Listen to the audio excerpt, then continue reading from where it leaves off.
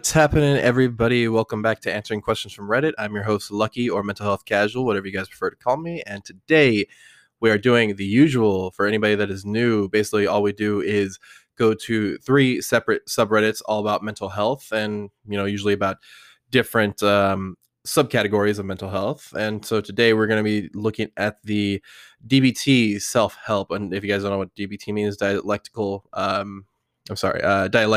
behavioral therapy.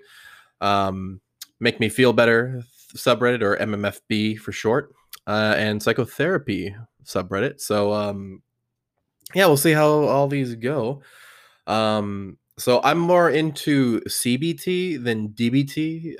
Cognitive behavioral therapy is much more of the critical analysis of the thoughts. But I thought I would give this one a shot. I'm not a super I'm not super like full on with the with exactly what DBT is, if I'm being real with you, but I figure, if anybody could I figure, that maybe this would be a good place to start. So let's check out the first one. How do you know if you are in wise mind? So I have no idea what this means, but hopefully they'll explain it. Hey y'all, I feel like the DBT skills program did not spend as much time on wise time as maybe wise mind or wise time as maybe some other programs, and I'm still not fully sure I understand the concept. Often when I'm revisiting other skills such as interpersonal effectiveness skills, one thing people say is, make sure you are in wise mind to do this. And I'm like, if wise mind means I'm emotionally regulated, then this is going to be really hard to do any kind of intense situation. I can practice to stress tolerance skills to lower my SUDs a bit, but that doesn't mean suddenly I can think totally clearly. So if you realize I did not describe what SUD means because I don't know what it means, I'm going to figure that out as I go as I go through this. Nope, I have no idea. Let's keep going. If wise mind is when I feel like I am clearly well many days. I'm clearly well many days that only happens for about 2 seconds at a time, a few times a day, if at all. How do you know if you are in wise mind or not? And how do you take action from a place of wise mind in difficult situations? For example, I'm having conflict with a housemate. I get very angry anytime I think about it. I'm applying skills around it and is helping me very much to not let it get to me as much as it otherwise would. But I'm afraid for when we talk about it in person, I know I'll get triggered and won't be able to access a totally clear head while talking to them, no matter what skills I use. Let's see here. Let's read the first comment, actually, just to get something out. I often write out a list of ways I want to deal with the situation and mark them into the three categories of emotion mind, reason mind, and wise mind. Okay, so I'm starting to kind of get what wise mind is, but let's keep going. It's really hard to do in the moment, so I try to give myself time when I'm feeling calmer. Just see what this wise mind DBT. Let me just see what that says. Let's see here. Okay, let me just. I looked up what wise mind meant. Wise mind, dialectical behavioral therapy, uses the concept of a reasonable, emotional, and wise mind to describe a person's thoughts and behaviors. The reasonable mind is driven by logic. The emotional mind is driven by feelings, and the wise mind is a middle ground between the two. Okay, that's not what I thought. Actually, I thought maybe the wise mind was the logical one, but it is a way to. So this is a weird thing because I've always hovered in between the let's see, the emotional and the reasonable mind. Just because when the emotional got too out of control, I was like, all right, well, the opposite of this is reasonable. But then you have to have some type of emotion in there so that people want to engage. First off, I mean, let's say if you're a completely reasonable therapist, nobody's going to want to open up to you because all you're doing is talking about reason and you're not actually showing an emotional connection to the person, right? Then again, if you're an overly emotional therapist, like, oh my God, I can't believe they did that to you. It's just all over like you're gossiping, right? Like two girls gossiping, just like, oh my God, I can't believe he did that to you. Just dump him, then it gets pretty problematic in the opposite direction. So I do like this idea of the wise mind. Now, what I would say is acknowledge the fact that you're angry about this, right? It almost sounds like this person is doing exactly what I'm doing, where they're like, okay, how do I get to a reasonable state? And it's like, okay, you're probably not. Okay, it just in most cases, right, when you're triggered like that, right? The thing that you can do is bring it down, bring the anger down. Like, I think sometimes we think we have to bring the anger down to a zero when we're talking or when we're doing something. Now, I mean, if you could, that's absolutely wonderful. You know, please don't say that. Don't think that I'm trying to tell you like, oh yeah, don't even try to make it zero, but try and just diminish it as much as you can, right? Just, you know, it sounds like, I mean, I don't know exactly what the dispute is, but if it is really bothering you, then of course you're going to have a little bit of you know, resentment towards somebody. But in order to get rid of that resentment, you're going to have to have that tough conversation, right? Um, okay, I'm trying to look at what substance use disorder. Thank you. Oh my goodness gracious. Um, but you also have to acknowledge the reality that, hey, this thing makes me really anxious. This thing makes me really angry. And coming at it in that sense, actually, that acceptance will actually, for me, it's always really helped me like diffuse, like just take down the fire a little bit, right? Because once you know what you're dealing with, it's like, oh, okay. I mean, I'm still freaking afraid of it, right? It's like if somebody, okay, this is a really bad example, but let's say you had to go into the cage, right? You had to go into a fight with somebody, right? And somebody said, okay, so I'll tell you what, this guy is really good at grappling. But, you know, it doesn't seem like he's that great with his feet. Okay, cool. I got to keep this standing. But, you know, if he does get me to the ground, I mean, I'm probably going to be, you know, screwed. You know, just real talk, right? As long as you know kind of what you're dealing with, it's almost like, you know, another fighting analogy is, right, a lot of times people get knocked out by the punches they don't see, like the punches that they weren't ready for. And you can see that a lot, right, with uppercuts that just land flush. And it's like, oh my God, I wasn't expecting that. Especially with guys that shoot for takedowns, right? Because when they're shooting for a takedown, they're not, you know, they're not exactly seeing what's happening. So that's why a lot of times in MMA, they'll tell you, okay, look up when you're going for a takedown, look up, so that you don't get guillotined with I'm getting into too much sorry, MMA speak, but basically, you know, a lot of times you get hit by something that you're not expecting, it's going to knock you out like a sucker punch, right? So, you know, at least knowing what you're going into can help out a lot with that. But I also like what this other person said. I'm not a big fan of making like a big, like, oh, let me just make a list of all this, and this. And if that helps you, absolutely. It doesn't really help me because all it does is make me overthink more stuff to the point where it's like, I don't even want to deal with this anymore. But if that is something that helps you, I mean, absolutely go for it. Best skill for impatience. I started getting into drawing as one of my building a life worth living activities, and I've been enjoying it. So I entered into art classes. The thing is, I get too excited to jump into the paper, and when I should be spending more time studying the reference I'm using before I even make a single mark on the page, when I do something right angle myself in, it ends up looking way better. Excuse me. I figure I should probably use a DPT skill to help with that impatience, impulsivity, but I don't know what would be the best skill for something like this. Would appreciate any help. So hold on, let me just see here. Things I get too excited to jump into the paper when I should be spending more time studying the reference I'm using before I even make a single mark on the page.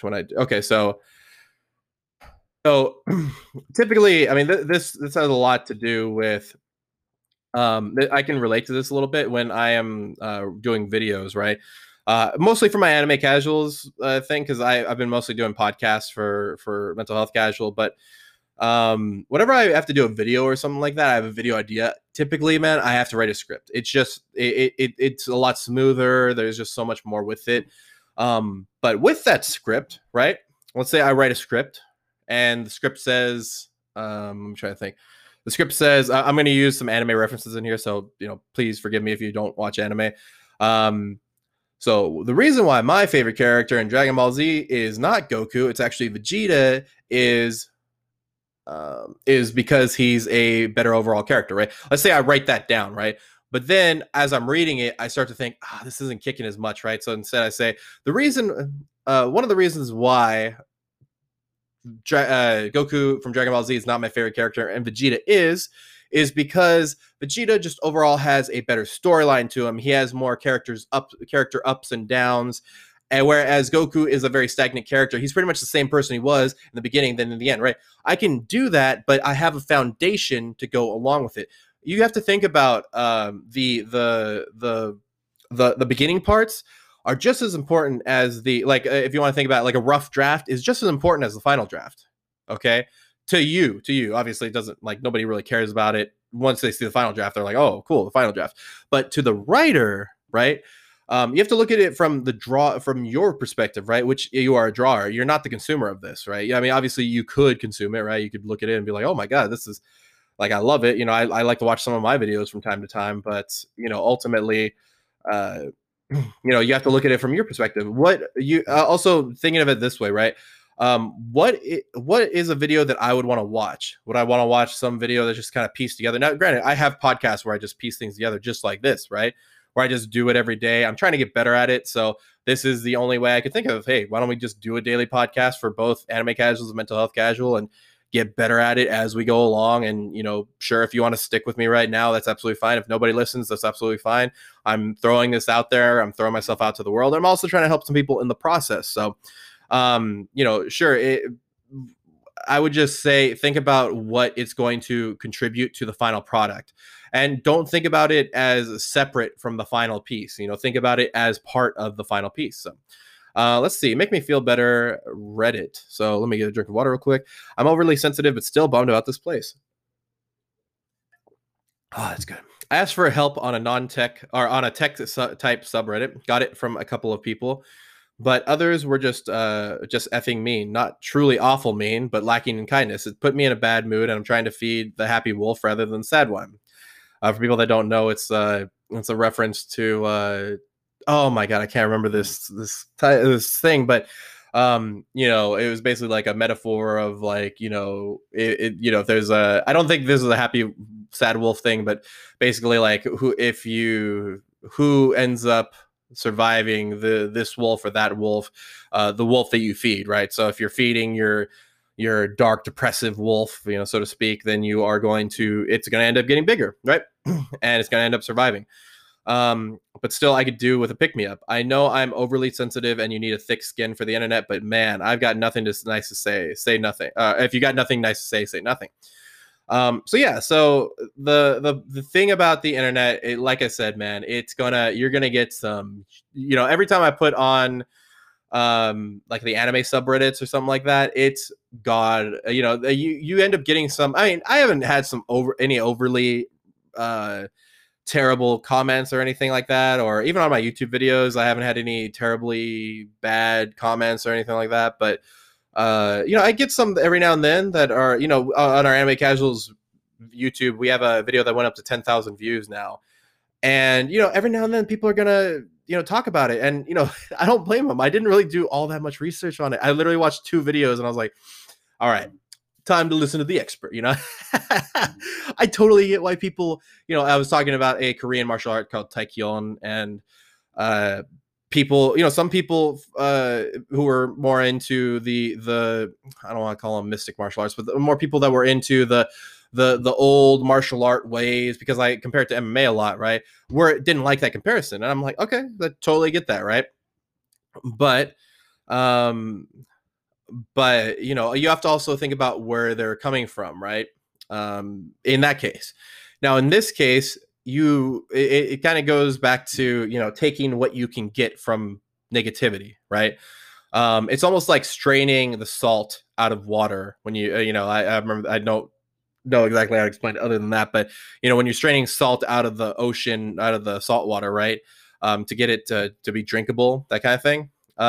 That's kind of what you have to do with these negative comments. Now, you shouldn't douse yourself, right? You shouldn't douse yourself in just negativity and be like, oh my god, this is getting me angrier. You know, just keep on reading the terrible comments, so you can just get really pissed off. But you know, ultimately, you should be able to, I always like to really own the negative things thrown at me, because for a long time I was just really like internalizing a lot of it, man. But once you get used to it, once you get to the point where it's like, man, I don't think you know, personally, I don't think you're right about your negativity, but you know, maybe there's something I can use out of this comment to make something out of it, right? I still have problems with this on like Overwatch when I play Overwatch, and somebody says like, "Oh my god, you weren't healing me enough. You were not healing. No, no, no, no, no, no healing. Even though you had the most heals out of the whole game. No, no, no heals." I get a little mad at that, right?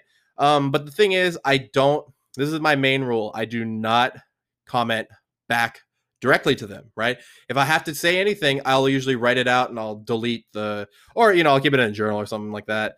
Usually I delete it just so I don't look at it again and be like, oh, I remember, but yeah, I don't write them back, because then you become part of the cycle of negativity. Now you're a part of it, right? Whereas if you stay out of it, then you don't see, and you looking for help, that's awesome, but yeah, it's not once you become a part of it, man, it's almost irreversible at that point. This is a very dark comment, but I think it's something that we should briefly talk about. Anyone else could have existed, so I think I know where this is going. My existence has not only caused me pain and inconvenience to everyone around me. I feel selfish and cowardly for not taking my only way out, which I'm assuming applies suicide, right?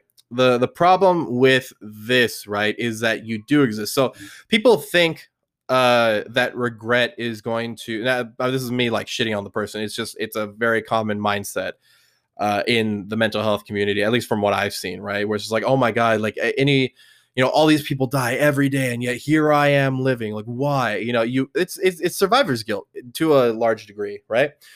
But I think instead of looking at it that way, you have to think about, okay, what can I do with the life that I've been given? Right? If you shape it differently, if you shape the question differently, then you're able to actually think, oh, maybe I should be doing something with this. Like if you feel like your existence is inconveniencing everyone around you, that's okay. How do I change that? How do I get to a point where I can convenience people around me? How do I get, like, I feel like sometimes we're framing the thoughts in our heads wrong, right? You're framing what you're thinking about wrong. You're thinking about it in the most negative way. You're not thinking about what you could be doing, because thinking about what you're not doing, cool, right? It's like, oh man, I'm not doing this, I'm not doing that. That's cool, right? That's fine. You acknowledge that, but if you're not thinking about the ways to get out of that, then I remember I heard this great line, and I can't remember exactly what it said, but it was like I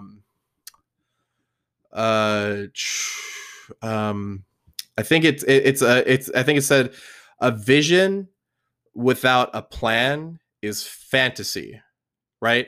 So if you have a vision for yourself, but you're not making a plan, or if you're not vision without execution is fantasy, right? So if you have a vision in mind and you're not executing anything, then it's a fantasy, right? I think this person has fallen into the idea like, oh my God, this is, you're only looking at the, to reference the last post, right? You're only feeding the sad wolf.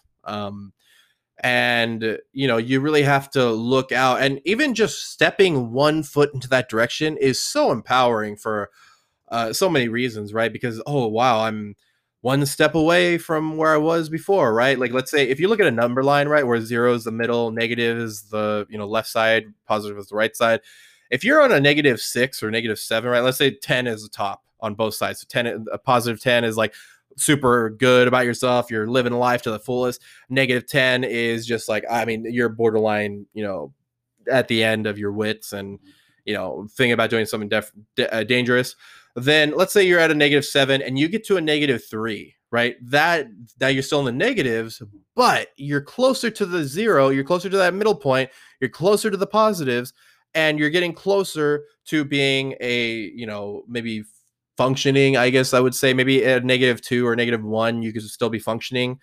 But once you get into like -7s or something like that, that's when you want to stay in bed all day, all that kind of stuff. So yeah, that's something you can be looking at, right? Like, even though maybe you're still depressed, maybe you're still anxious, maybe you're still all this stuff, but you have to think about it in that way, right? You have to think about it in the fact that you're doing something to make yourself better, and that's going to eventually hopefully help somebody. So I just wanted to throw in my thoughts on that. But let's see what we got here. We've got the next subreddit, which is psychotherapy.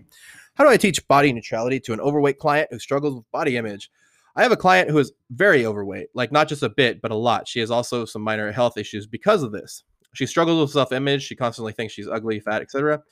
She seems motivated to lose weight, but she is an emotional eater, so she struggles to stay on a diet. This is something I'll explore with her further. However, before I do that, I'd like to give her some psychoeducation on body neutrality. It's okay if she wants to lose weight and that's her goal, but I would like her to understand that the way she looks is not all that matters, and that there's a healthier way to look at our bodies. Our bodies, at the end of the day, are mainly machines. If we like the way they look, that's good, but that's not why we have bodies. I have never worked with a client with this issue, so I'm not sure how to approach it or how to make her understand this concept without giving her just a lecture on body neutrality. I was wondering if there's a way to make her understand why looks don't need to matter, although I can see how it's hard in the social media age. Any advice? So, yeah, I mean, first off, I think that's actually a good way to talk about this, right? Because you have empirical knowledge that she's not eating right, right? So that's exactly the thing. Now, whether or not she looks good, right? That's absolutely true in some cases, right? In the case that, listen, I remember hearing a doctor say this, and I don't know how true this is, but I can see why it would be true, right? Even if you lose like 15 pounds and you're like 300 pounds, right? So maybe you're way overweight. Even if you lose 20 pounds, the health difference in that 20 pounds is crazy. Like, it's ridiculous to a certain degree how much better you'll feel after doing it, right? And so it's I think you should be thinking about it in terms of that, right? Like, I mean, I think there's no way you're going to get into this conversation without talking about body neutrality at some point, right? Because there's body positivity, there's body negativity, but obviously body neutrality is looking at it from an objective point of view. Like, hey, there is, if you want to look the way you look, that's fine, but if you want to feel better, you need to clean up your diet a little bit, right? You need to maybe save these big calorie days for the weekend, or something like that, right? That's something that I do, right? I end up eating pizza on like Thursday or Friday or both, but Saturday is usually when I taper off a little bit. I only have like a bowl of oatmeal for the day, and then Sunday is usually when I fast. So yeah, you have to really think about it in that way, like how, once you get into the point of um of this way, you really do have to bring it up in some way. And I think that is probably the best way, right? Is just bringing up the fact that, we're talking about functionality here, right? We're talking about functionality. I don't care about how you look. I care about how you work instead. So I think you kind of answered your own question, if I'm being real. Just because you haven't worked with this before doesn't mean too much to me. I think you're more than qualified. And I think that's a really intelligent, I think it's a very intelligent answer. So, the rise of online therapy. I don't mean teletherapy provided through your private practice. I'm talking about the generic, we'll pair you with a counselor sites like Talkspace and BetterHelp. There's been a huge influx of them during the pandemic. I get ads for them on Instagram all the time. Aside from the older Talkspace and BetterHelp and Seven Cups, a few new ones that quickly come to mind are Cerebral, Path, Regain, Pride, Counseling, Maven, ZenCare, Equip. Some of these don't feel like therapy, just like a big box healthcare store doling out scripts and CBT sessions. I'm curious what everyone's thoughts were about therapy apps being the hot new thing in the tech world, because let's be real, most of the time these companies have investors because their tech backend and platform, not because of their amazing therapists. It feels like a fad, and sometimes I worry that the quality of services being provided, I worry about the services being provided. In my state, a lot of new counselors apply for Cerebral and tout it as a great way to get started in running a personal practice of their own time. Yeah, so it can definitely do this. It can definitely be that, and I'm not too sure about a lot of these. Right, they're definitely more affordable in some ways than typical therapy. Right, it's now I do mean affordable in the sense that you, even without Medicare, or sorry, even without medical care, you can get somebody for like $60 a week, right? I mean, that's the minimum, right? That's it goes from 60 to 90 on BetterHelp, I think. I don't know. I just read some of the rules because I'm trying to help somebody that commented on a video of mine. But I think I don't think it's a bad thing per se. I think if anything, it brings a more competitive workspace to the psychology space. But at the same time, I do wonder, I would probably just look at it in terms of, hey, maybe you need something quick. Now, if it's something very big, then yeah, maybe you want to see a vetted therapist or anything like that. But at the same time, if you're really struggling, you don't know where else to go, and you're kind of short on cash, maybe you only see this person, maybe you just need to see him for a month or something like that, and you drop, what is it, 60 times 4, $240, still a lot of money. But if it's something that could save your life, then I say go for it. Sure, you're gonna have questionable, accolades maybe, but yeah, if people are looking at this as maybe like a way to get work, sorry, as a way to get work done, but sorry, to a way to get work experience before actually getting into the job, then that's totally cool. Because obviously, when you're a licensed therapist, it can be, it's, first off, it's tough to get the license, right? You have to get thousands of hours